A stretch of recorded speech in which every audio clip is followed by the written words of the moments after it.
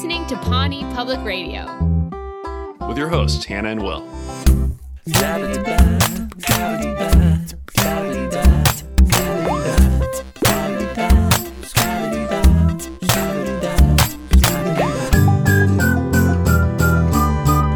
Welcome back. I have to think of more greetings other than just welcome back, or else every time I'm going to say welcome back, unless that's the thing we're saying now to welcome everybody back. Just welcome back to Pawnee Public Radio. Just welcoming them to the whole... What is there's that, when you're here, you're home, which will eventually become... Olive Garden, right? No, Pawnee. When you're here, you're home? Oh, you're joking. Yeah, that eventually becomes... At first, the town slogan is first in friendship, fifth in obesity. No, what is it? It's first in friendship. First in friendship. Did your town have a slogan? Fourth in obesity. Sorry, you asked me that question while I was mid-Google. It's first in friendship, fourth in obesity, and then it becomes when you're here, you're home much later. Did my town have a slogan? Yeah. No, did yours? Yeah. Ours was Arkadelphia, a great place to call home. Oh my goodness. Is this a small town thing? Now I'm going to look up if my town had a slogan because I feel like... I don't know. It's like a little... I'm from Brookline, Massachusetts. Yeah. Town slogan. Don't talk to her before she's had her Google. I will not interrupt her. Don't talk to me while I'm Googling. It's not like we're in the middle of a podcast where people can't feel the excitement of a Google. It doesn't seem like Brookline, Massachusetts has a slogan. It just says top 10 cities for millennials on the move. It's number 2 in that list. But I don't see a slogan. Wait, what was Arkadelphia's again? A great place to call home. Which, growing up there, I can agree.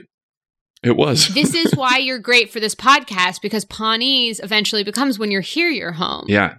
So pretty close. I like the idea of a town having a slogan. That feels like you just need a group of concerned citizens to get together and like push for a slogan, you know?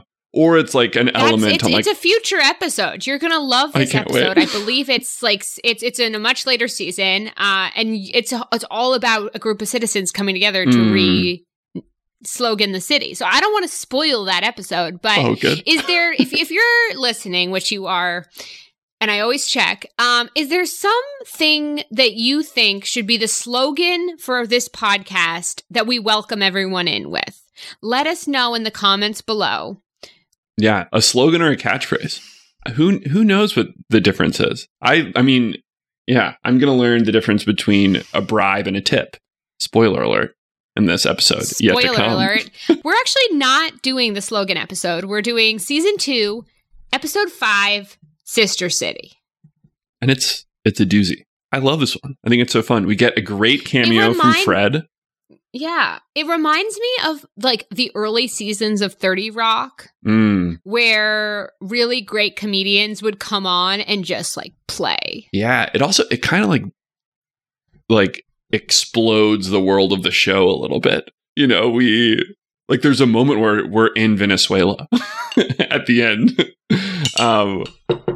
This is the farthest we've ever traveled in an episode. It really... geographically. So we're going to dive right into it. I'll take the A story with a little bit of help from my sister city, Will. And then Will will take B and C. Or B, and then I'll take C. Yeah. I'll adopt the C. So yeah, this is a very... It almost feels like a different show for this episode. I don't know why. We really, like you said, like we leave the world of Parks and Rec a little bit, and we also, it's less about the interpersonal relationships in this office and more about a broader idea of Pawnee within the world. Yeah, truly like Pawnee on the global stage for the first time. Yeah, it's a zoom out. If this were a movie, we would have zoomed out suddenly. Yeah, and like to a Google world view. And you can just see everything. It's also like there's something, speaking about world, where like the episode does revolve around Fred Armisen's posse, you know, and his whole character, where it's like everything. Fred Armisen plays this Venezuelan government diplomat, Raul, and he has a posse of friends, but it was really, and this is what I mean by like early episodes of 30 Rock. It feels like Fred Armisen getting to be real silly. So you're not left out of this. We're going to tell you what happens. And then you can be in on the as joke. Always, rather than really, really recommend watching this episode. Don't just listen to us. I hope you're watching along. If we're watching it on Netflix. Soon it won't be on Netflix in October, but it will still be on Peacock, the NBC site, and also still on Hulu if you have Hulu and you just want to pay for commercials. Although my friend has a commercial-less Hulu that I was using for a while, and it was magical. Yeah, it's like regular. I was gonna say regular TV, but no, Hulu with commercials is regular TV. We're all living in the future right now. Yeah, TV has commercials. So this is Sister City. I don't know what I was waiting for. Applause or... the episode A story revolves around, you guessed it, Leslie Knope. Everyone's favorite protagonist. She's excited. She's positive. She's learning lessons. That's like a Real Housewives intro for a character instead of... it's like... What would Leslie Knope... I don't really watch The Real Housewives, but what would her tagline be? Like, binders, waffles, and a little booze. Yeah, I think that checks out. So anyways, Real Housewife of Pawnee, Leslie Knope, is thrilled because the sister city government diplomats from Venezuela are coming to Pawnee. It's her job to show them around, to welcome them. It's an international friendship. We get this great opening sequence where we have Leslie Knope, Donna, Tom, the whole gang. I believe they even brought Jerry. It's like the whole gang. They're all standing there. Not Ron, which we'll learn. He's sort of, I would say Ron is in the A story, but he's sort of like the A story after Breath.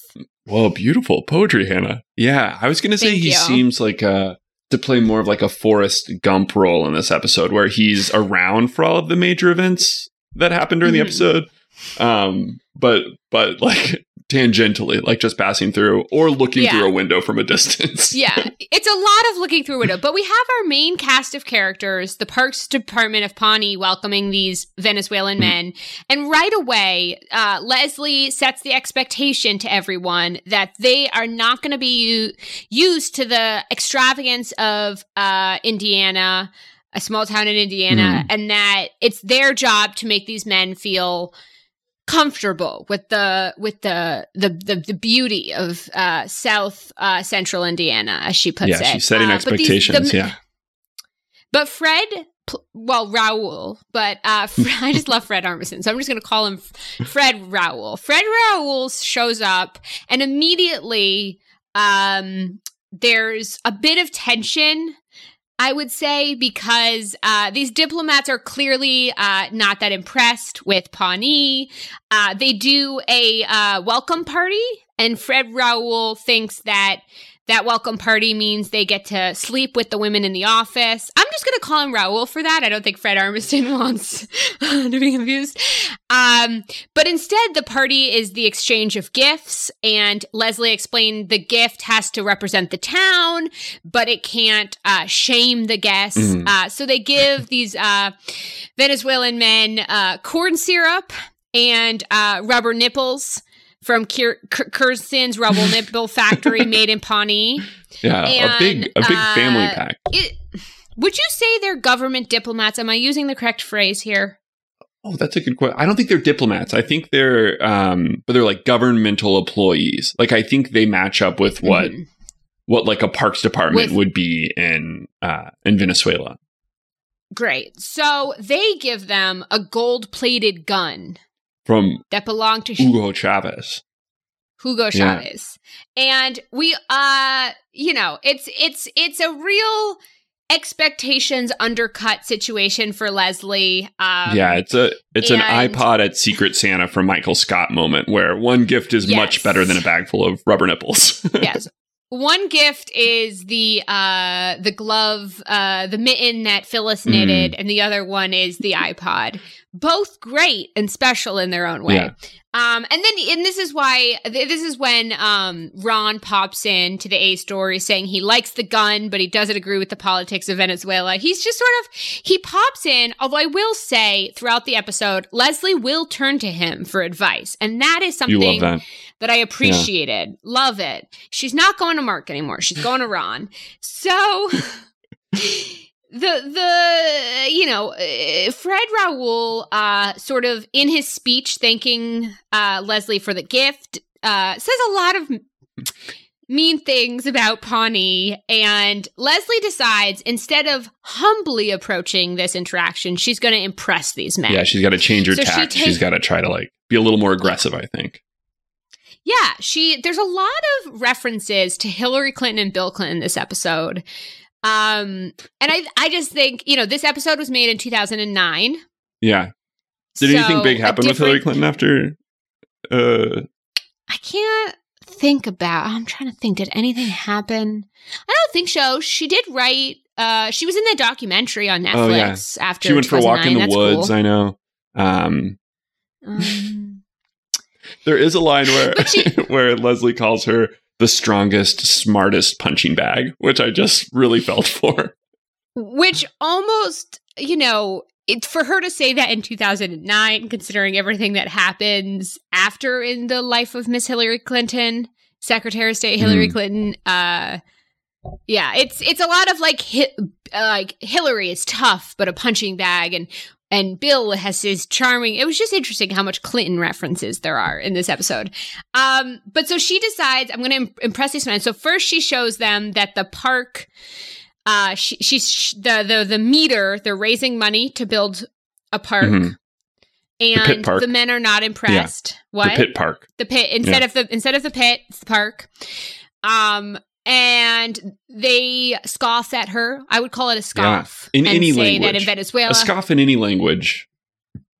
Yeah, universal. Yes, they scoff and they exclaim that they have plenty of money to build parks in Venezuela. So then she takes them to one of the best parks, in her opinion. Is it Ramsett Park or is it a different park?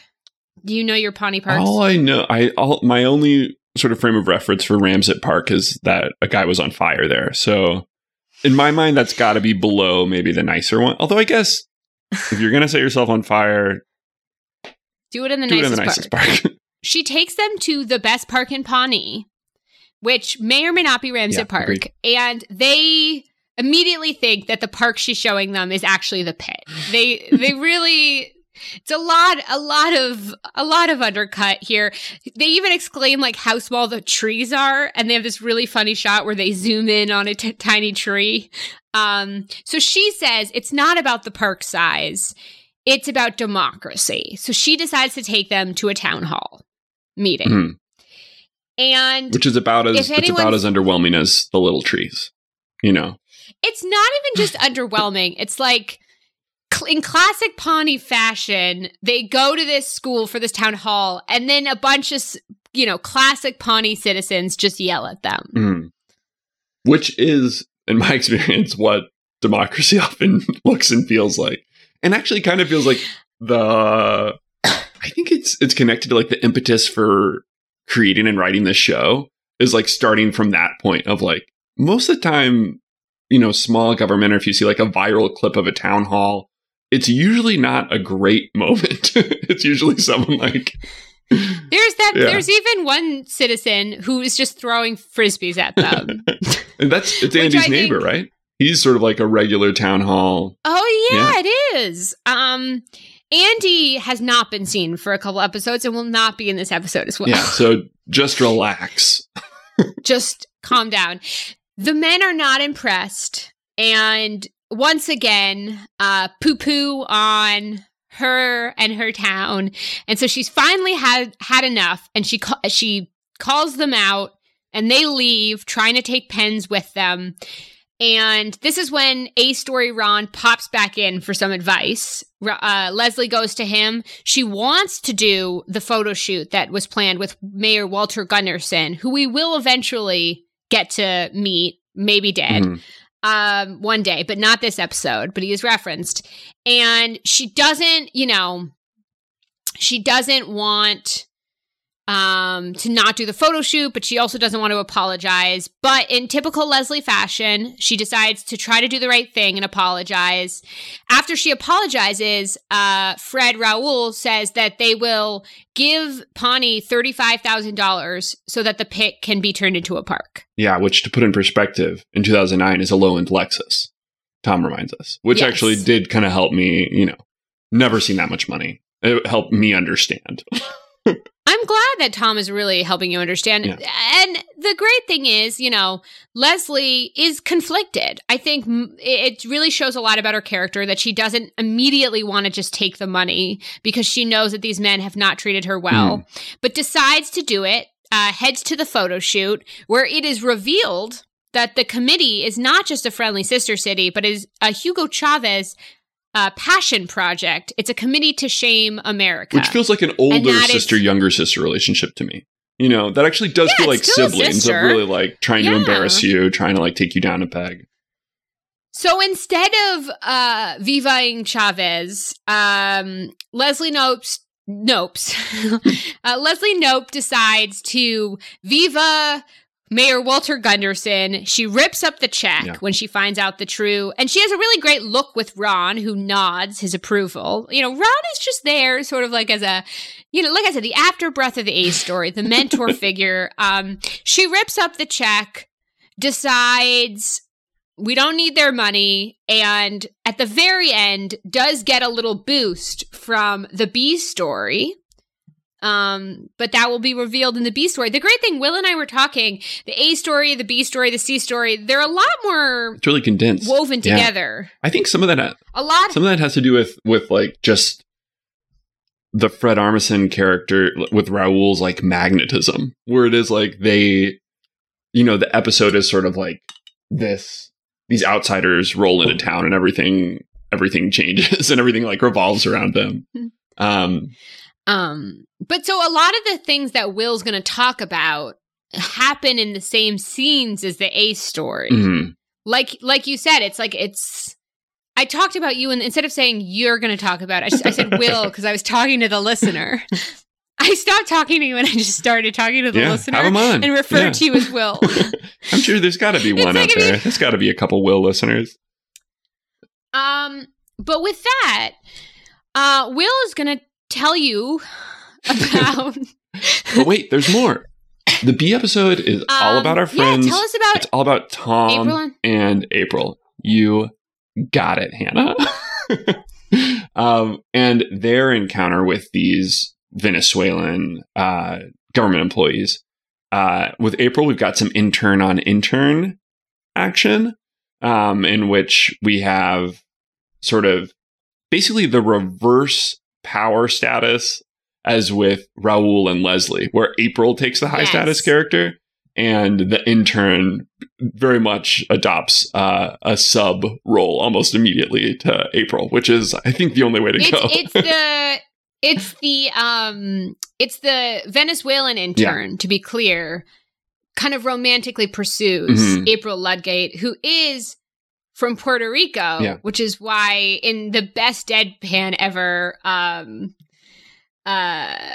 she's like, "This is why I'm so lively." And Aubrey Plaza delivers this line, "This is why I'm so lively and fiery." It's really, I think this is a great Aubrey Plaza episode. But keep going. Yeah, what happens with this intern? Yeah, so this is our first bilingual episode. We've got April speaking Spanish with this intern, and then we have Tom, who unfortunately is immediately mistaken for a servant and is being asked by the Venezuelans to just do all these menial tasks, which he is not on board for until they start like handing him money every time they ask him for something. Not ask him, every time they order him to do something for them. It is interesting. Leslie, when this mistake happened, she so wants to be polite to the Venezuelans that she decides to agree with it. She doesn't argue it, but then she's like, she doubles down. Like they say, "Hey, like, take our bags," and she goes, "Yes, our pathetic servant boy will fetch." Like in trying to be like amenable to these Venezuelan government employees, she sort of like she overcorrects. I also love the moment of their Leslie goes, "Oh, April, do you speak Spanish?" And April goes, in Spanish, she says yes, and then in Spanish goes, "You bear yourself into trabajo, your work, because you're like lonely in your personal life." And then Leslie not understanding goes, "Okay, good, good." It's just such a funny, like, it's a nice way to sort of set the scene too for like, this will be an episode full of misunderstandings and like hidden messages. So it's really, it's just a lot of fun, especially with Tom and April. In other episodes, we'll see like the B story cut to a different scene, but in this episode, there's a fun dynamic where it's these other stories are sort of constantly happening and evolving in the backgrounds and in like the peripherals of scenes. I mean, I think what you said too is like, we see Leslie. I mean, I can't think of an episode off the top of my head in recent memory where Leslie gets, in season 2, of course we saw it in season 1, but where Leslie just gets sort of shit on so much, she's so low status. And then on the other end, like you said, it's like this intern who has a smaller estate because he's just an intern, is pursuing April so hard, and she just has all the power. Like, he sends a car to her house, and April's like, "Yeah, I went out with my friends." Like, yep. Well, really, I mean, to give credit where credit is due, April's whole plan works because she tells this Venezuelan intern, is his name Johnny? Is that right? I think so.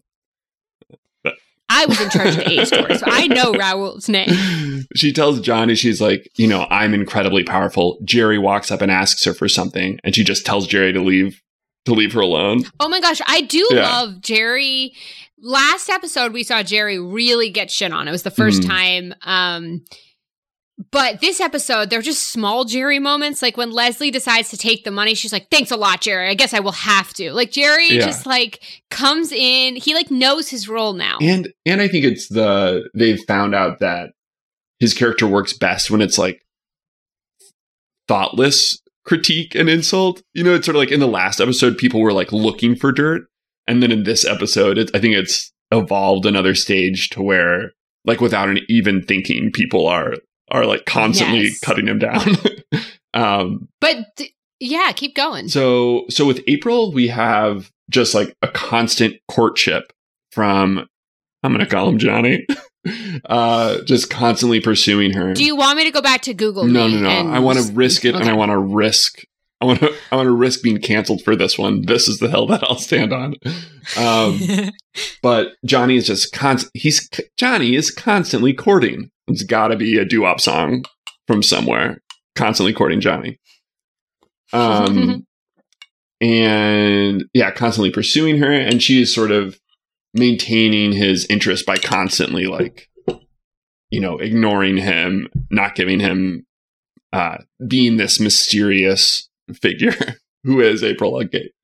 And then for Tom's B story, there's like this constant heightening of Tom starting to enjoy playing the role, and we see a little taste of his entrepreneurial energy where he's sort of like, "I'm willing to degrade myself. I'm making bank." And he's, going out of his way to like hold the door open for people and get them candy bars that he's like removed all the rice, peel their bananas. Yeah. But Tom is a big redemption. I will say, I think because I came into this podcast sort of dreading having to like review Tom as a character in the new like lens of the now, the now, I didn't say the year, it's just the now. I will say like he has a real redeeming moment at the end. Yeah, he watches after Leslie has ripped up the check and is erasing the thermometer that shows how much money they've raised for Pit Park. Tom watches her, puts all of the money that he's gotten in bribes or tips from the Venezuelans into an envelope and drops it in. And I think it's huge. Oh. Yeah, no. What's your take? It's huge for Tom's character. I feel like Tom, when I think about Tom, he's often like defined by his selfishness for me. Like even when he tries to be good, like there are 2 mirrored episodes that I won't go into too much detail because they haven't come up, where he is trying to do good, instead makes the selfish choice, and then has to apologize and show that he has good qualities after. First with Leslie when it comes to her campaign, and later in the show with Ben, who we haven't met. But for a character that is defined by being selfish, it's a real selfless act. And I think this is, we've seen little moments like that, but this was one. Yeah, when he told Leslie to get that she deserves better than Mark. Yeah, but this feels like the first time that he's sort of like caught in a moment, and it's also filmed in a way where there's not a talking head. He just does it. No. And doesn't take credit for it. You know, it's sort of. Yeah, he doesn't say, I guess I'm a good person. None of that you'd expect. Yeah, it's a big moment. And then it's a huge moment. We end the B story with, at the end of the episode, a reveal that neither Donna nor April are in the office because they have gone to Venezuela to full commitment Johnny's estate. I think this is also like a very funny Donna episode because for all the sort of inappropriate stuff she has coming her way, she's just like, what can I say? I cleaned up in South America when I went there. Like, she's just, you know, Retta is very funny in this episode. If I may quickly touch upon the C story. Touch away. Touch lightly.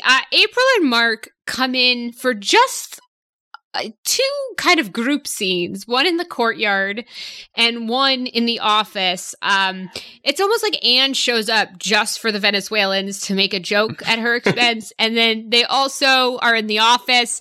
Although in the office scene, there's a small moment I like where Anne says they should take the money to build a park. And then Mark says, oh, we should build a park. And Leslie goes, Anne already said that, it's so tiny, but I love it because it shows that she now values Anne more than Mark. Yeah, no, that's a good point. In my mind, I feel like she's fully like not got eyes over Mark. She's just like, but yeah, they spend most of the story trying to cook this Venezuelan dinner at their place. It's their 5th date. At this point, they've learned from Food Inc. They know a lot about where food comes from, so they decide to take over the Venezuelan feast. But they end up burning Mark's apartment to the ground. It's intense. It's big. Thank goodness he's a city planner. And then the D story of Andy. Andy tries out for Broadway. Just Broadway in general. The Broadway? The general concept of Broadway. Will he get the part? The park? That's what they call parts in Parks and Rec. Tune in next week. And that's the episode. In a nutshell. It's definitely an interesting episode. Yeah. Yeah, I think people will be truly just embracing the chaotic energy of this whole episode. And also, if people are looking for those scenes and like, I don't remember that. All of those cuts, it's just a smell. It's like there's not a lot of like on-screen stuff. That's just a moment where you just smell those scenes, which was ahead of its time for 2009. We didn't want to do this episode without more context about Venezuela. I think it was really important to us. If we're gonna, we can joke about this in a fun way, but I don't know that much about Venezuela. And so I thought it would be good to bring in an expert for this one. I'm on board. Let's do it. We had, when we discussed beauty pageant, we had Desi Williams, who was in both Miss America and Miss USA. This special guest has never been in a beauty pageant. That narrows it down, yeah. Let's get some professional help in here. Stat. I'm glad you're on board because it's too late. If you wanted to say no, the expert's already here. He's already entered the house. I've invited my friend Matt, who has been a loyal listener of this podcast. Matt is a producer for Fareed Zakaria, GPS, on CNN, where he has covered the Venezuelan crisis for 4 years. So let's welcome to Pawnee Public Radio with what sound effects should we welcome him in with, Will? I think I just miss our studio audience. In the early days of the pod when we had just a packed packed house live full of studio audience. Yeah, so the live studio audience, I'm holding up the applause button. Yeah, even better than the Drew Show. Welcome, Matt. Thank you so much, Hannah and Will. I'm so glad to be here on the premier Parks and Rec Watch podcast. It is my favorite thing that comes out on Tuesday. Yes. Thank you. Not your favorite thing that comes out all week, but definitely for Tuesday. Yeah, I have to put my own show at number one, but this is a solid Tuesday offering. That's a good ranking. I mean, they're only 7 days. I feel that's great. Yeah, Tuesday is also, right? I think one of the good ones. Yeah. So Matt, before we dive into the Venezuelan expert angle that we have you on here for, did you like the episode? Did you think it was funny?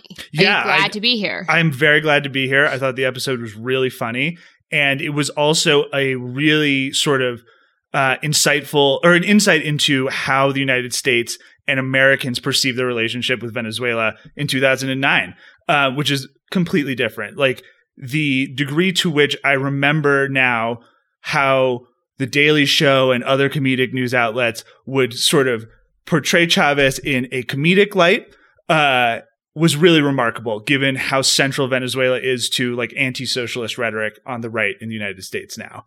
Yeah, can you explain a little bit about your show, Fareed Zakaria GPS? Can you just talk what's for people who aren't familiar with that show? What do you guys cover? What's sort of like a day-to-day? Most of our listeners listen every week to your show, but for those who don't. Yeah, what's your favorite day?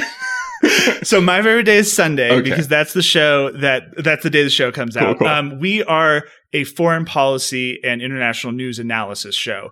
Our host, Fareed Zakaria, has been writing about these issues for a long time. He's an opinion columnist in the Washington Post and has a PhD in international relations from I think Harvard, maybe Yale. He went to Harvard and then Yale, or maybe Yale and then Harvard. But he's one of the two unknown schools. Yeah, these little known schools. So basically every week we try to bring you the most important stories that are happening outside the United States that affect how the United States operates in the world, and how Americans and our global audience might understand the large geopolitical power games that are playing. So my role in that regard is to pitch and pre-interview. I don't actually do on-air interviews, but pre-interview and then produce segments about these various issues. Sometimes those are interviews, sometimes they're written segments. And in terms of Venezuela, I sort of picked up that portfolio when I arrived at the show because I grew up in Latin America. I grew up in Chile. My dad was a mining engineer there. And so I grew up speaking Spanish. And as we'll get into a little more, I'm sure, at the time, Venezuela was this big economic power in Latin America. Chile was sort of up and coming. And so there was a lot of cultural influence. A lot of television shows that were broadcast in Chile and all over Latin America were produced in Venezuela, for example. And now the reverse has become the case. So Venezuela is a very, very difficult country to survive in right now, whereas Chile is the most economically productive country in Latin America. And so, like I said, that sort of fell into my portfolio. It became a large part of my work at the beginning of 2019 when a major opposition figure named Juan Guaido became prominent in Venezuela. And our show was able to secure interviews with his representatives here in the United States and sort of bring a little bit of awareness about the struggles of pro-democracy advocates in Venezuela at the moment. I'm really glad we have you on the show as an expert. I will say, if you are making this all up, we would not know. Well, I promise these are fact-checked. I did my research before coming on the show, so I'm very happy to not have to make you guys do that. What was your experience knowing that you have, the lens of like both someone who is in a lot of ways like an expert on, the real country of Venezuela and also who was born and grew up in South America. What was the experience of watching sort of like a satire, a larger than life version of Fred Armisen coming in and like embodying this like caricature of Venezuela? Raul. Yeah, Raul. Yeah. Yeah. So I just want to clarify, I was actually born in the United States, but grew up in Chile, where we moved for my dad's job. See, that was the test and you passed. You fact checked me trying to very good. Sorry, go on. No, but I think that there were some aspects that I found like really instantly recognizable in the way that Fred Armisen, for example, even just the way that he speaks Spanish is like kind of pompous and formal, and the attitude from him as sort of superior, I think was probably accurate of Venezuela at the time. But, it was a send up and it was designed to be deliberately clownish and foreign and stuff. So I think that like, while I recognized the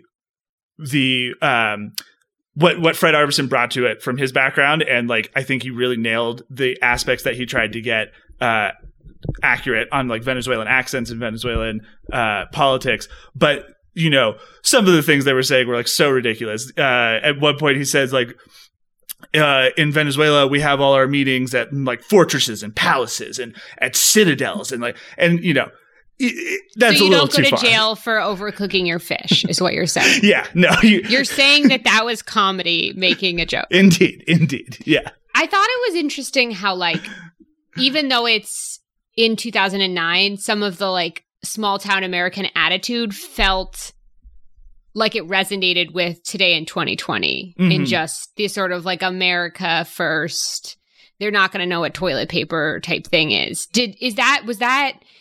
I guess, do you feel like that rings true to you even today? But even back then, is that confrontational relationship extra true? Yeah. I think that you really hit the hammer on the head with... I hit the hammer on the head. You hit the nail on the head with the hammer. Fact checked again. You don't hit a hammer on your head. Yeah. That would be bad. I think that the attitude of a lot of Americans towards countries that they might not be so aware of, because our education system doesn't focus so much on history outside the United States or the relationship of the United States to other countries, can be perhaps demeaning by simple ignorance, right? So actually, I think Leslie at one point says like Venezuela is a poor country. And that is a simplification, because Venezuela has massive natural resources, the largest proven oil reserves in the entire world. In addition to that, a lot of gold, really good harbors on the coast of the Caribbean. And it has a lot going for it from sort of a standpoint of, if all nations were starting on an equal playing field, Venezuela would have a lot of advantages. The issue, and the thing that has pauperized ordinary Venezuelans and stolen their life from them, is the government mismanagement of funds, the endemic corruption, the silencing of democratic norms and of independent media within the country, and the vast amount of human rights abuses. So I think Americans sort of sometimes will project the causes of another country's problems as being simple, like poverty, whereas a deeper look or more context would let Americans know that poverty is only one small, almost a symptom of the larger problems that Venezuela goes through. But I would say that, there are like parochial issues. When I was living in South Korea for a little while, when I came back to the United States for graduate school, a colleague at the time asked me if I had lived in North or South Korea. There would be no way for me to live in North Korea. That's virtually impossible. Yeah. But it just shows like even smart people sometimes have parochial attitudes. Even we wouldn't ask that question, though, right? Well, we might believe everything you're saying at face value, but I think Will and I would know not to. Yeah, I was reading a little bit about Hugo Chavez today, and they sort of pointed out that, especially with in the early stages of his presidency, that there were a lot of really like popular social programs and did like raise the quality of life, but didn't address the systematic issues faced, like didn't fix sort of like the structural challenges that led to corruption, which sort of reminds me, I mean, I think that issue that we say America, and maybe we should say like people in the United States, because we're talking about two different countries in America right now. But I want to be respectful to all Americans. But just thinking like I don't think we use that lens when we're talking about other countries. And I also think it's a challenge and a big learning curve to use that lens on ourselves, to not think that like, oh, poverty is the problem, instead of thinking about the systemic or structural challenges that are leading to creating like those issues in our own country. Like, I think we simplify everyone else so that we can also simplify. Yeah, I think you're really touching on this idea that Americans think America is normative, right? Like this is the normal way for countries to function. But as you mentioned with Hugo Chavez, in his first term, which he was first elected in 1999, crazy story how that happened. I'd love to get into it a little bit, but the Venezuelan economy was heavily dependent on oil. Oil prices were quite high in the early 2000s, and that allowed him to implement a social program called Bolivarian missions. Bolivarian is a term that refers to Simón Bolívar, the revolutionary who fought against the Spanish and liberated Venezuela, Colombia, Ecuador, several other countries in Latin America. He's a big deal, huge deal. So he's framing it in terms, it's almost as if an American president had come up with like Washington programs, and George Washington would have his face on the mural of the newly constructed settlement that poor people could live in at a reduced rate or a free rate. He brought electricity to a lot of what are termed slums. I would prefer to call them informal settlements. He reformed the education system and advanced opportunities for Venezuelans who had been left out of the economic growth that had preceded Chavez from about the mid-1980s through the 90s to experience and take part in this new Venezuela. It also provided him with a ton of popular support. Hugo Chavez, he implemented reforms that caused democratic backsliding. But one thing that I think must be known and taken into account is that he always did have real popular support from people who appreciated him building them these neighborhoods, being able to go to college, university, I should say, because of him, and who moreover saw him as a change from the elites who had ruled Venezuela from about 1958. In 1958, there was this political compromise between the three major political parties that allowed them to rule more or less unmolested between 58 and 92 when Chavez first started a coup attempt. And so like he really did have a lot of popular support. And when this episode was filmed, he was still in power. He was still arguably at the height of his power, although the financial crisis had crashed the oil markets and things were starting to fall apart. But by 2013, when he dies, and his vice president, Nicolás Maduro, takes over, the system he's set up that's so dependent on oil revenue for these social programs can't sustain them anymore. And Maduro needs to find another way to maintain his power. He achieves that by redirecting state funds to powerful military leaders, as well as killing the last of the independent press, essentially defanging the Congress, the National Assembly, rendering them powerless, and then staffing the Supreme Court with people who were loyal to him.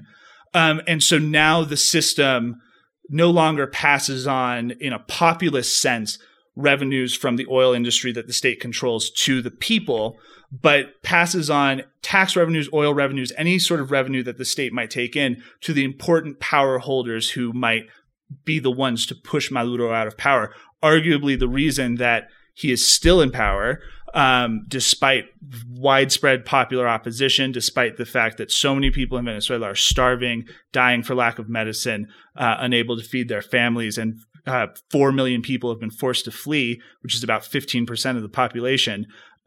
Despite all of that, he stayed in power because the people with the guns still support him. And that is why I think if this episode were made today, Venezuela would not be chosen as the funny country to make fun of, because the situation has become so abysmal and difficult to even look at that I don't think that the humorous aspects would go over. Like the joke you mentioned, Hannah, about, cook a fish wrong, overcook a fish and go to jail. There's no fish to cook anymore. Like that joke doesn't make sense. Wow, yeah. People are experiencing such food deprivation that like in a modern context, that would be really disrespectful as a joke. Not that jokes need to be respectful, but I don't think it would go over well. Yeah. I feel like our listeners are really going to appreciate like the deep dive into the context of this episode, because I think even like within enjoying a comedy show, I think it's important when you're introduced to this aspect in a comedic way to do a little bit of understanding of what's going on. Oh yeah. And I think the comedy in the show also helps us reflect on the current situation in the United States, like the absurdity of some of these sort of dictatorial means, right? We'll arrest you for any reason. That absurdity in and of itself, there's some very there's a great article by a woman named Anne Applebaum that argues that some lies put forward by governments are not meant to be believed. They're meant instead to demonstrate the power of that government to create a false reality. She's an excellent scholar, and I think that is part of what was happening in Venezuela, still happens in Venezuela. And it is, very concerning that the president would make statements that are such obvious lies, begin his administration with an obvious lie about the crowd size of his inauguration. Because I think that the willingness of government officials to lie to the people and muzzle the free press is indicative of their overall intent or disposition towards democracy. I feel like, we could have an entire podcast diving into this, but if His show is on Sunday. You should listen to the show. Yeah, listen to the show. If I may take a sillier pivot, and we're going to have Matt give us some resources too, if you want to learn more about this. We'll link his show in the episode description, and also more resources if you want to learn. Just to finish up on this sillier pivot, just like in like quick little fact checks about things that happened in the episode. Yeah. Just let us know if these things are true. Would an intern have an estate? No, absolutely not. In 2009. In 2009, though. In 2009. Yeah, period. The period. 2009 Venezuela. There's a lot more money going around. Maybe the internship program would be better funded. But I don't know about a full estate. A condo? A townhouse? Maybe. I don't know about a full estate. Would there be someone who was just in charge of small fountains? Would that be... Yes. Would that be like a position? Interesting question. I don't know that I've ever heard of someone being in charge of small fountains, but the government would definitely make up a bullshit job to keep an important person happy. So if that involved taking care of small fountains, then I could see that happen. Would the Venezuelan representatives want pens as much as these men seem to want the pens? I saw that as like a power move. I didn't know that they needed the pens, but Venezuelan diplomacy does have a very aggressive and hard edge to it. There's a funny story. But you're saying that they're not pen aficionados. No, they're trying to. You said there's a funny story, and I. Yeah, no worries. They're just trying to show like that they're taking the pens because they can and because they know that Leslie is too polite to react. That was my read on the situation. But the funny story was... So the funny story, another thing about Hugo Chavez that Maduro doesn't have is Chavez had a lot of charisma. And one time at the UN General Assembly, which used to be just hilarious, used to be actually very funny, George Bush came up and gave a speech. He gets off. Hugo Chavez is the next one on. He comes up and immediately starts talking about how the podium smells of sulfur and brimfire and sulfur and brimstone and how the devil has been here, and then gives this like long ass speech about how George W. Bush is the devil. And leaders just don't do that anymore at the UN. And I would like to advocate for world leaders to make crazy speeches. I think every at the UN world again. leader should have to say what the podium smells like when a different world leader comes. I guess one more question, if I may pivot back to a slightly less silly thing. I imagine listening to me like dancing here. So just quick pivot. As a female watching this episode, there's a lot of "I will have her" in reference to Donna and Anne and rejecting Leslie. What can you just speak real quickly to the accuracy of this aspect? I think that machismo is a real thing, and machismo does affect the way that powerful people in Venezuela and in lots of places in Latin America think of women and behave towards women.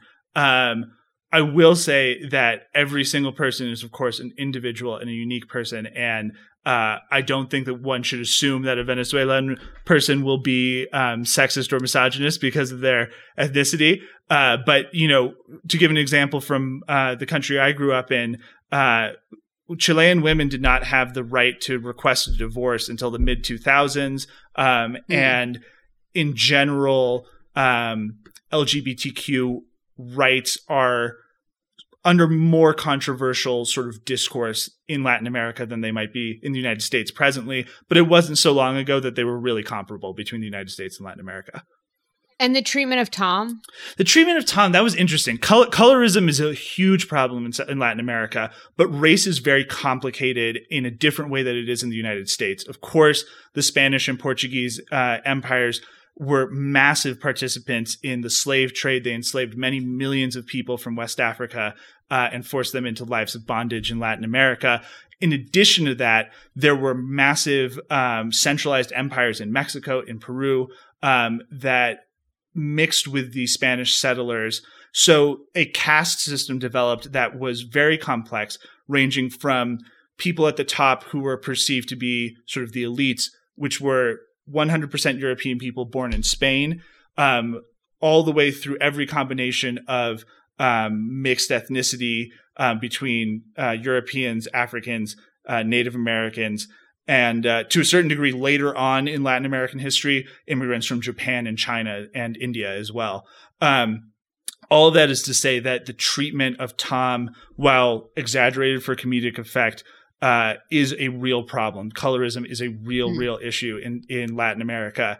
There's a lot of progress that's being made on that front as well. And I think that part of learning about the world is learning how complex the world is. So even though there are these long-standing and very built-in prejudices in every society, not just in Latin America, but all over the world, there are always in those societies people who are trying to change them. And I think it's a sign of a healthy society and a healthy democracy to see people in the street advocating for unpopular changes that they believe are correct. So I guess that's what I have to say about that. It was upsetting to see in some ways the way that they treated Tom, but I wouldn't say the most unlikely thing that elites from a sort of dictatorial government in Latin America would treat people of color lesser than white people. Will, do you want to pivot to your silly thing? Or I was going to ask if tipping was a thing. This is like a major plot point, you know, because I sort of had this moment in Chile, of like, it's not a thing. I didn't think so. We don't tip at all. The whole episode comes apart without that. No money to the park. Yeah. But bribery is absolutely a thing. Okay, so if we look at that as like handing money to a government official in exchange for services, that is the way that Venezuelan government has unfortunately devolved to working. It's so funny when Tom's like, does anyone want anything? And Leslie's like, I'll take that. Silence. Well, you've given us so much context, so much that I want to learn more about. I feel like the listeners are really going to appreciate you taking the time to help educate us. Listener, if you're more knowledgeable than me and Will, and this whole thing that he said was made up, please let us know. And I'm so happy to be here. Thank you so much for having me. It was really, really fun. And I would be happy to answer any foreign policy related questions that come up on Parks and Rec from now on out. Thank you so much, Matt. Thanks, Matt. No worries. All right, studio audience applause on his way out.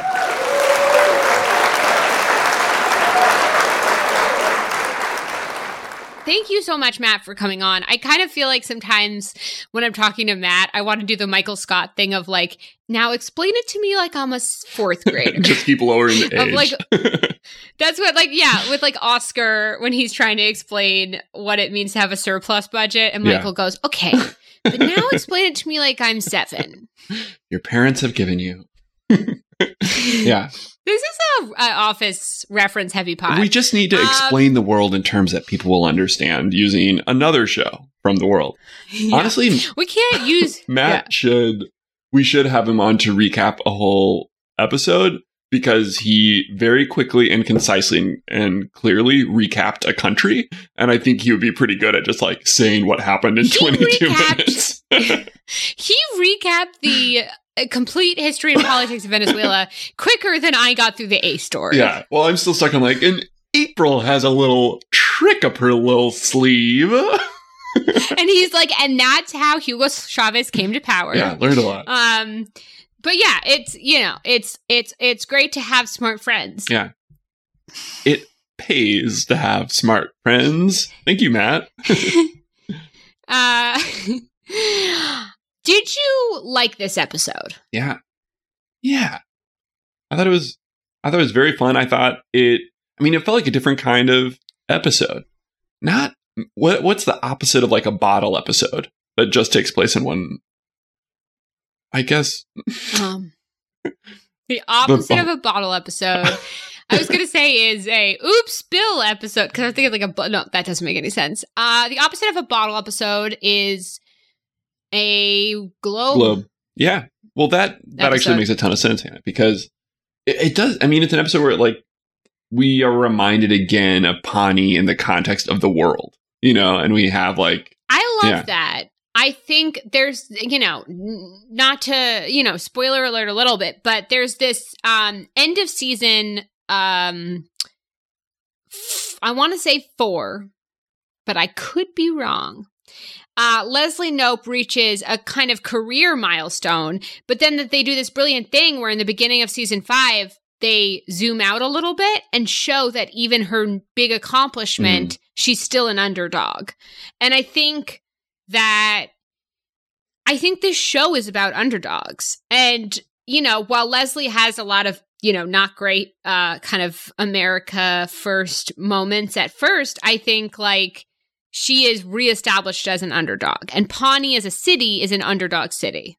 Yeah, I think maybe we skimmed over this, but the episode starts with another mural moment where Leslie is talking about having visiting guests and being like, I want to prove that we're better at hosting guests now in like 2009 than when Pawnee was like first settled. And then it cuts to like a buffalo in a cage and it kind of pans over and there's like an Eastern European, like Hasidic Jewish man also in a cage.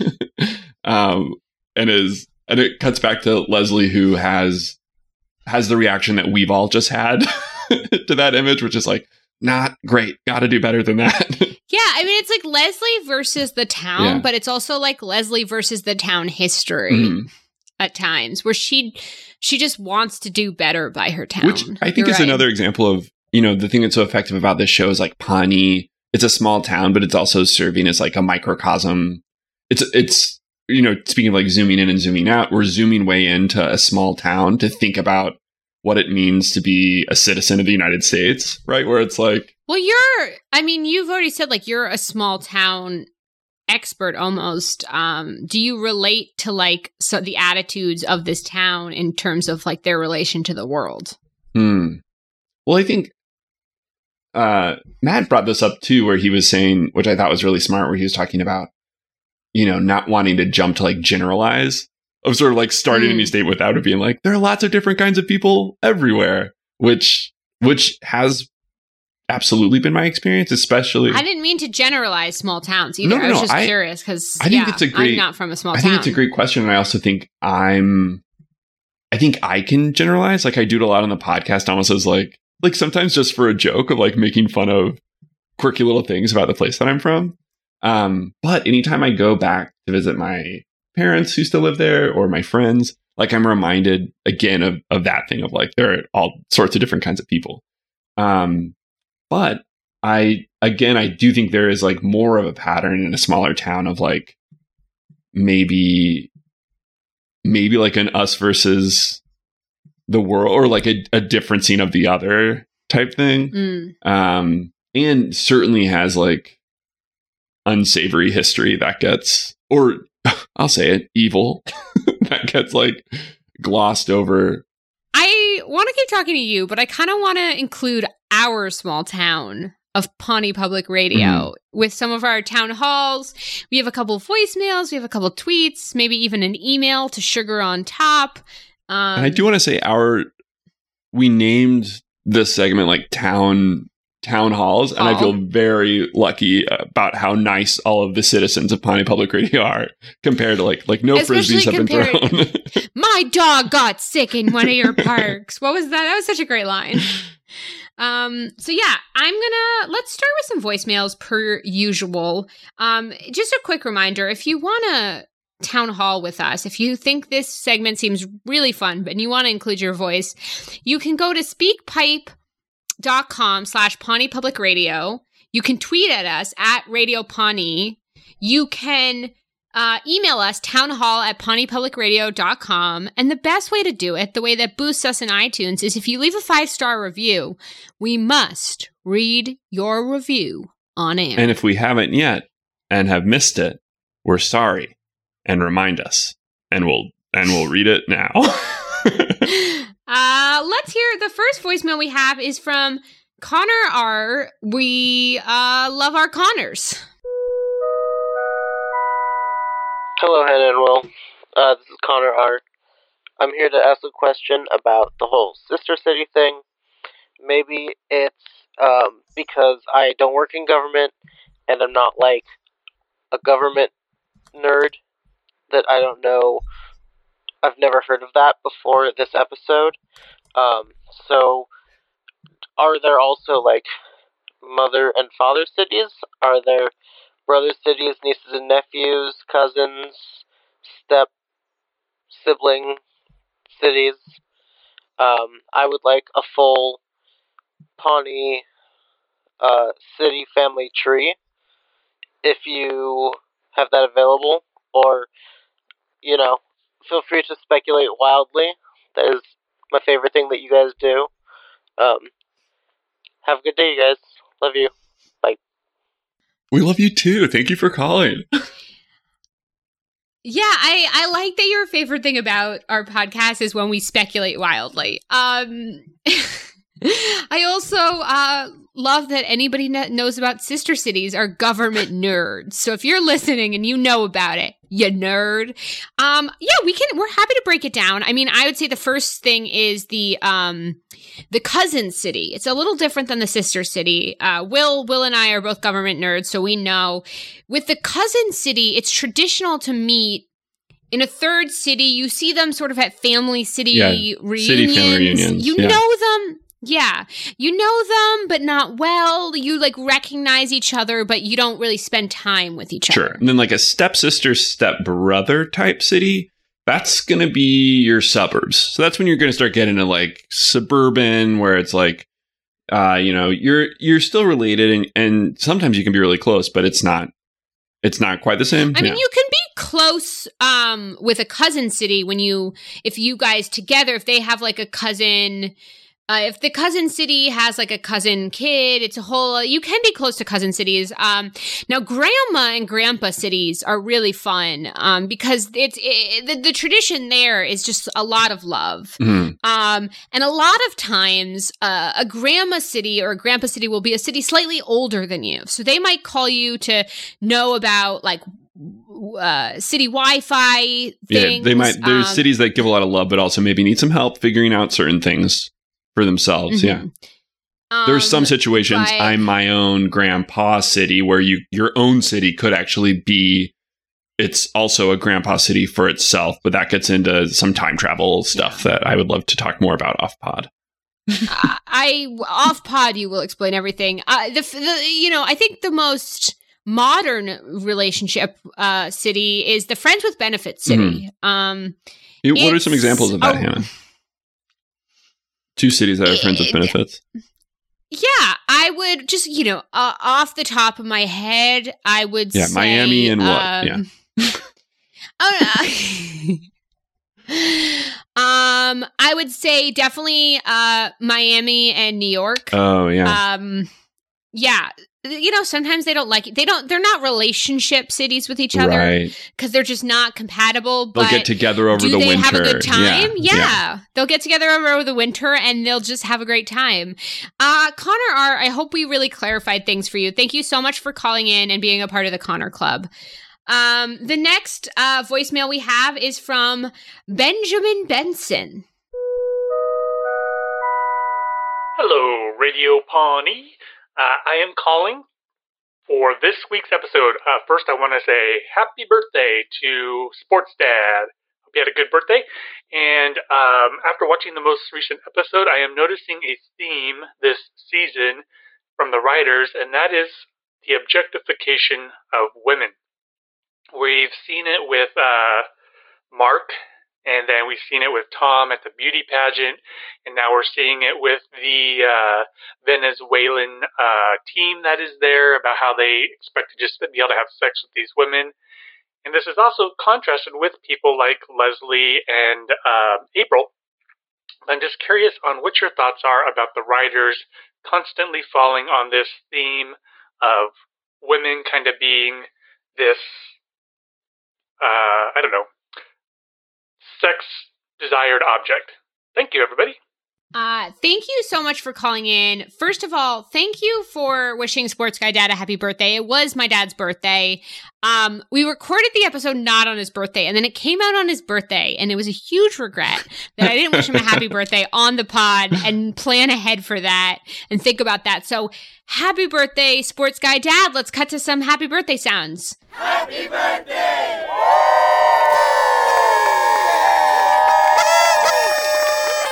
You also asked a very, really important question to ask. We also got your email, Benjamin. Thank you for writing in about the objectification in the beauty pageant episode. I think that's just in general. That's a good. If someone doesn't respond to your email, give them a call. We hear you. Thanks for being patient. And then if they don't respond to that, rate them 5 stars on their podcast, and they will definitely respond. If they respond in a podcast, I'm sorry. That's a weird way to communicate to another person. We are making our way through the emails, so we're just connecting them here because they connect. What do you think about it? I think it's an interesting thing about like a pattern of objectification, especially seeing like 2 episodes in a row where part of like a runner of a joke in both those episodes has to do with that idea. And I think that's partially a result of having a show, especially made during this time, that has a lot of like powerful women in like really fun supporting roles and also in as like the lead. And that I think I think part, especially because a lot of the jokes and the story in this one are about like seeing friction between like, misogynistic leaders from somewhere else, like encountering Leslie and Donna and April. I think the objectification of women in this episode is done in a way to create that imbalance of power and also to have us like root even more for Leslie in both of those episodes. Yeah, I mean, it's interesting when we portray like something like sexism in a comedy, and I often think like, what is the joke? Like, are we laughing with the sexism, or are we laughing at the sexism and the for lack of a better phrase in my head right now, the clap back to the sexism? I think like it is totally fair and important to portray real world issues in a comedy show. I think that's an important thing to do. You just have to make sure, like with the murals, that one opener where the mural, the joke, the butt of the joke went in the wrong direction. We've talked about this versus this episode where we laugh because it's so awful and we know, smaller big towns that there's history like this.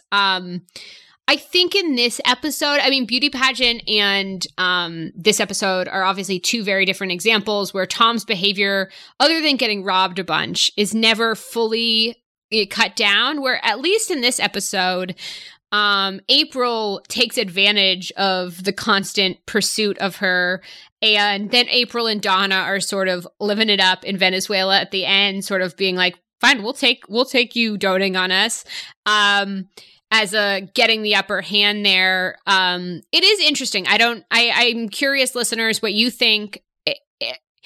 If you think how I think it's all, there's a nuance to how it's being done and what we're laughing at, in my opinion. I think if you cut out sexism exists in the world. Like, we should be able to write about it. And especially if we're, laughing in recognition about something being bad, that's a way to acknowledge that something is bad versus just, we're not laughing at this sexist joke. We're laughing because of how awful the sexist thing is. So, I mean, does that make sense? Yeah, no, I think that that makes sense. I think too, there's like, Matt talked about, our Venezuelan expert talked about like how, machismo is a reality and is like a part of the culture in the same way that misogyny is a reality and it's a part of our culture. And especially with, Fred Armisen's character being a caricature, a heightened version of reality, even I think in Parks and Rec, to an extreme that we haven't quite seen yet, or I think he's bigger in a way. That's why it feels like the 30 Rock first feels season. like he's so big. He feels sort of like a character from maybe like a sketch show that has like, pulled into Pawnee for the first time. That's a great description. But yeah. Yeah, I think we're obviously not experts too, and I'm curious what your thoughts are. Benjamin, let us know what you think. Other listeners too. I definitely want to hold Parks and Rec accountable. I also want to make sure we let comedy shows comment on real stuff without thinking that then the writers, think the things they're commenting on. So it's like that dichotomy, I think to like, kudos to the writers in that we give Donna a moment right after that of like taking her power back and being like, I know what's going on. Like, I'll decide what I want to do. And then we have the same sort of thing with April, where she sees through it and like takes advantage of this behavior. Or Anne that just flat out says no. Yeah. All good options. Also, and then she once again shits on Mark, going, he's a smart dumbass or whatever she said. Our next voicemail is from Connor Young. We got two Connors. Connor Club representing. Hey, Hannah and Will. This is Connor Young calling in from Norman, Oklahoma. I'm so sorry I missed the podcast last week, but I'm very glad another Connor was able to come back and step in my place. Connor Club continues. For this week, I wanted to talk about maybe my favorite line in the whole series up to this point, which is when April delivers the deadpan line, "My mom's Puerto Rican. That's why I'm so lively and colorful." I don't know, this is my favorite line. Do you have any other favorite lines from this episode? I thought it was an incredible episode, and I'd love to hear your thoughts. Bye.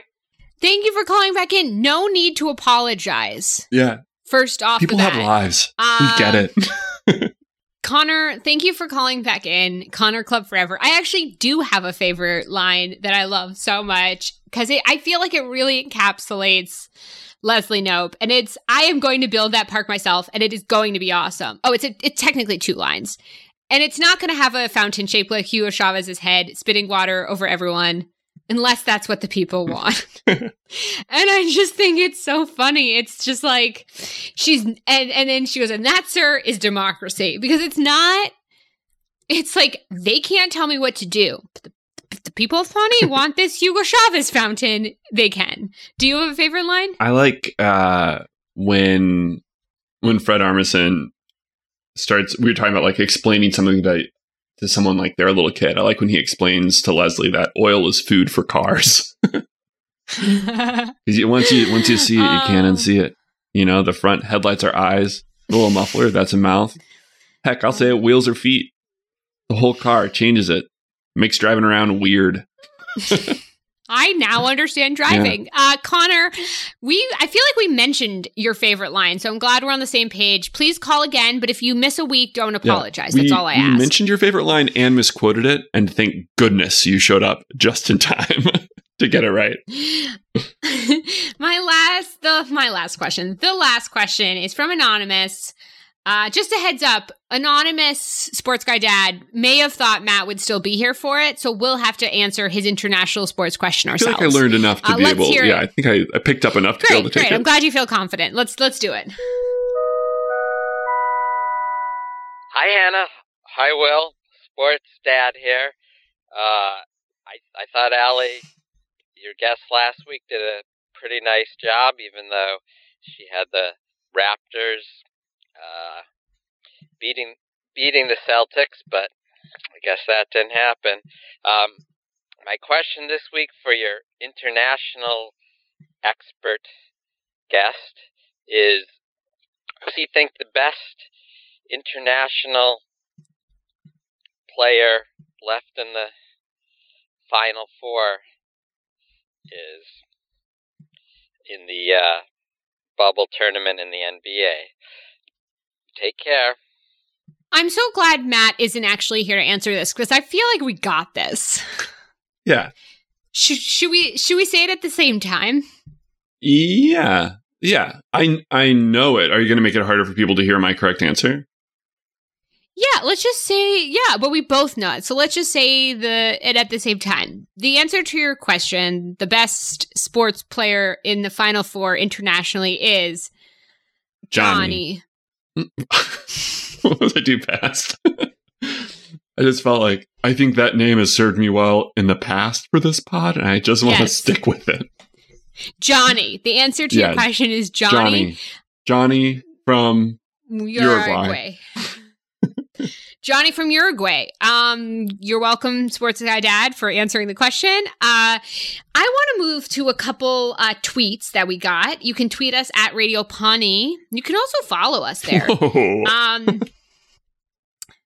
Adam Humphrey at Piano Man Adam 1 says, is Fred Armisen the best one-episode character on this show? Everything about his character is hilarious. Definitely my number one.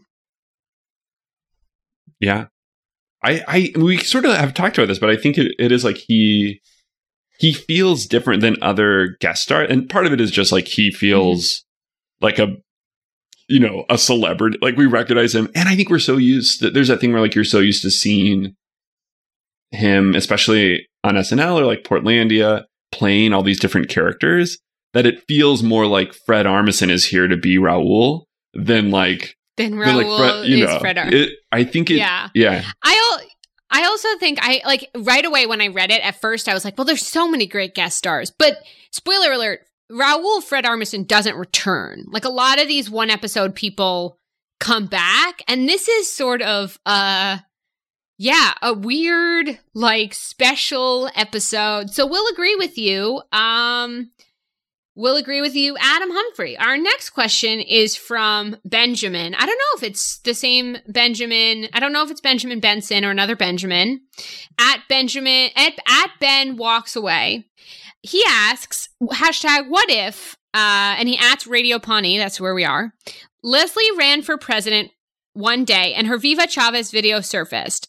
And #what if Jerry played the wrong song when the delegation arrived. So the first thing is, what if her Viva Chavez video, because they had her say Viva Chavez when she was accepting the check. Yeah, that ad really just edits itself, I think. That political ad. I wonder, if anyone in that room has footage of her response, it feels like that could be, they could show her ripping up the check. But I think we've learned that wouldn't do anything. Maybe the best move would be for them to just maybe make a deep fake of something of her ripping up the check, a reenactment That's actually not a deep. If this I would was do like a The Office, not to complete our Office spin around, but where The Office turned out to just be all one documentary, Parks and Rec, spoiler alert, like we've said before, doesn't reveal the camera crew, then that would be a nightmare situation if she wanted to run for office. A lot of compromising situations. And what if Jerry played the wrong song when the delegation arrived? Do you remember what song played? I'm not gonna Google, guys. I'm just gonna go back and play in your memory. Let's say. It's just dun dun dun dun. Yeah, what song I'm gonna slightly change this. What song does Jerry in another scenario accidentally play? Oh, I think We Didn't Start the Fire is a good goof for him to make, especially thinking about American imperialism, really shining a spotlight on that, are, overthrowing democracies across the world. That would be a goof for the ages. That would be a goof. And what happens is that they immediately leave and they go to Miami, where they really wanted to be. I also want to mention that Benjamin Benson in his email included a hashtag what if, which we love. So I'm going to read that with these tweets from Benjamin Benson. I'm not going to read his email aloud. Hashtag what if sports dad loves soccer as much as he loves baseball, and baseball as much as he loves soccer. Does sports guy dad like baseball? Or I know he likes baseball, but does he like soccer? I understand this question. What if he loves soccer as much as he loves baseball? Yeah, it's a flipping of the passions, as they say. Then, we would really know a lot more, because Will and I are actually expert soccer knowers. I do think I had, I grew up playing soccer. I was a keeper. So did I. Powerful pink Pumas. Oh, in Sports Guy Dad's defense, he does enjoy soccer. He's just more of a. He's very into baseball. I've been to a World Series game. Like I know more about baseball than I let on because of the family I grew up in. And to make me not feel so bad. I think what to make sure that I don't feel quite so bad about the dearth of baseball knowledge that I have. I would say if that were the case in this what if, then we would live in a house shaped like a soccer ball. Oh, a geodesic dome. I laughed at my own bad joke. What? A geodesic dome. It's kind of like a beautiful, beautiful design. I also think there would be more like real sports to talk about, because lots of people in the world play soccer or football, and they can actually play right now. And they don't even need a bubble. Right. I hope that answered your what if. I love that Sports Guy Dad is becoming more and more a presence on this podcast. I sang Happy Birthday, Sports Guy Dad. I mean, just so you know. You can play this episode next year. Just save it and play it again. Perfect. What is you have an email again? Another email, Will? Oh, yeah, I do. This email is from friend of the pod. Let me pull it up. Yes, Michelle. Michelle emailed us with an alternate title for season 2, episode 3. Michelle S. You know who you are. Alternate episode title: Our America, not Their America. This is the beauty pageant. This is for the beauty pageant. Yes. And she says, "Hey guys, I noticed something in the beginning of this episode that I wanted to point out. Leslie has a signed photo of Larry Bird. He misspelled her name as well, sitting behind her desk. I did some research. Oh, I'm on board. And he is from Indiana, but it seems weird that she would have that since all of her other photos in her office are of women. Has it been there the whole time? Does she even like sports? Wondering what your thoughts are on this. It seems a bit out of character to me. Excellent. This is the way to watch Parks and Recreation." Thank you for doing your research, by the way. And she included a screenshot of what she's talking about. It all checks out. Also, she goes on, "I am not here for this Mark dorkiness charm. It's even more prominent in this episode, and it seems so forced by the writers. They should have just killed his character off like they did in the British version. You guys are awesome. Slide and swing. And I thoroughly enjoy listening every week. Closing parentheses, Michelle." That's a smiley face. Get it right. First of all, Michelle, this is I'm going to speak for both of us. One of our favorite kinds of emails, because you did research, you included a screenshot, You complimented us. There's so many things to like. I love the listeners who watch an episode of Parks and Rec, do research, listen to our podcast. I feel like that's, again, I'll say it again, like I've said in the past, it's our target audience. People who want to listen to a podcast and do research and watch it. Yeah, you're in. This is really, and this is a good question, Michelle. Has it been there the whole time? I think so. I mean, I think now I feel like I have the joy of getting to do more research. I have a thought on this. Go on. That's why we're here. in a future episode, at a Pawnee Harvest Festival, spoiler alert, you'll see it. Aunt Tilda Bird is the 84-year-old aunt of basketball player Larry Bird in the episode Harvest Festival. Leslie reveals that Aunt Tilda will be signing autographs at the Harvest Festival. So I believe that Leslie is a huge Larry Bird fan or an Aunt Tilda Bird fan. We are going to go back and see if it's been there the whole time, but does she even like sports? I think she specifically is a fan of the Bird family. Yeah. I think there's also the possibility that this autograph is signed by the aunt. Tilda Bird. By Tilda Bird, definitely. who signs autographs as her grandson, Larry. I think that there's a world of possibilities where it's a beautiful family racket and everyone just goes with it. Yes. Does Leslie like sports? Well, yes, for Sports Guy. She likes Sports Guy Dad being a part of this podcast. Yeah. Yeah, and then in terms of should we cover the Mark death, or do you think we've killing him off in the British version?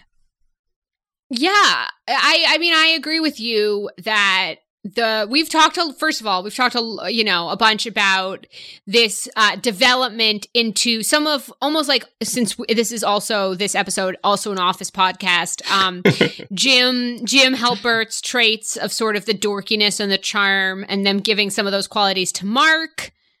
I agree with you that it does feel like a head-hitting pivot. In Slides and Swings, yeah, they do kill him off. Slides and Swings kills off a lot of characters. By the end of the show, there's like 2 characters left. Mostly like long, slow shots of furniture. I also think if you're into this sort of thing, there's a version of watching Parks and Rec where you can believe, and there are a lot of theories of this on the internet. Look it up, that Mark dies at the end of season 1, is a ghost. The whole second season is from his perspective. It's the redemption. So, yeah. Wait, where can they find that? It's on the internet somewhere. I don't remember where I saw it. Mm. It could be a .com or a .gov. Or a .org. I don't think it's it could be a .org. I don't remember exactly where I saw it. If I find it, I'll respond to your email, Michelle. Yeah. Michelle S., thank you so much for writing in. We hope to hear from you again.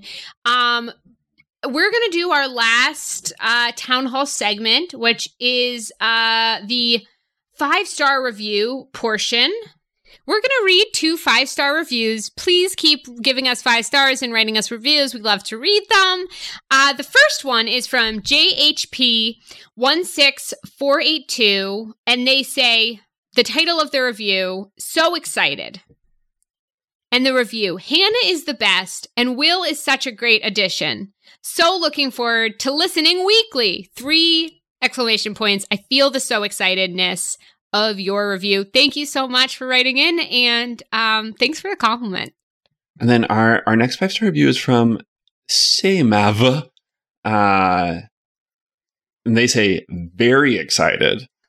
Exclamation point. Ooh. I'm so happy this podcast is happening. Same. Looking forward to rewatch the show with you guys. Good luck. Less than sign 3. It's a heart, Will. Thank you for being both so excited and very excited.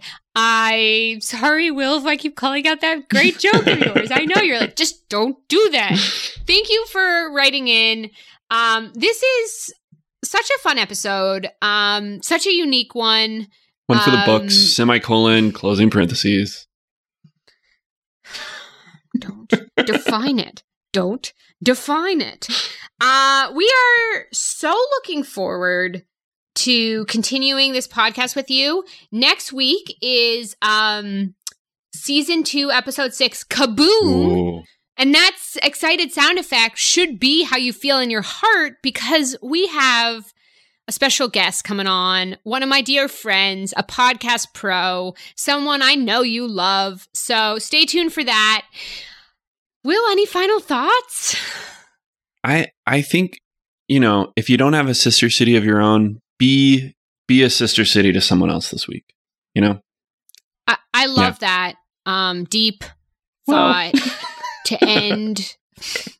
It was so deep. Everyone, take a moment to really think about what he just said. :0. See you next time.